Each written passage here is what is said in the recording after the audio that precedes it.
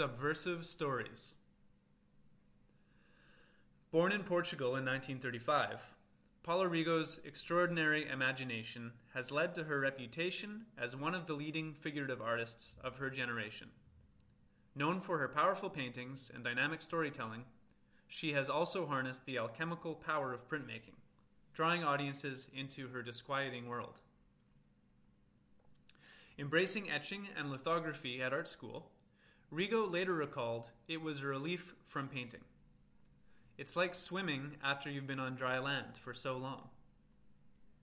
The spontaneity and fluidity found in printmaking can also be likened to the act of oral storytelling.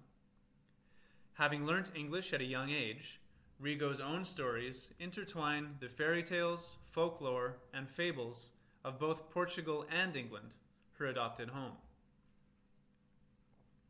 As a child, Rego would play with the miniature Spanish theater, acting out the everyday and filling the pages of diaries and sketchbooks with illustrated words and images. Her subsequent work explores a multitude of themes, including power, rebellion, sexuality, gender, religion, and the inherent brutality of life. It is within these hybrid, interwoven stories that Rego reinterprets and subverts narratives.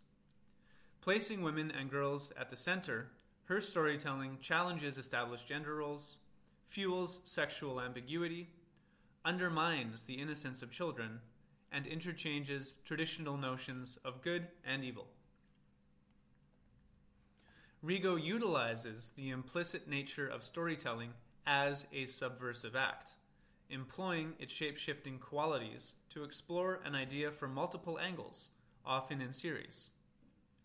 In a similar manner, she draws on the metaphorical possibilities of printmaking, a medium reliant upon the contrast between light and shade.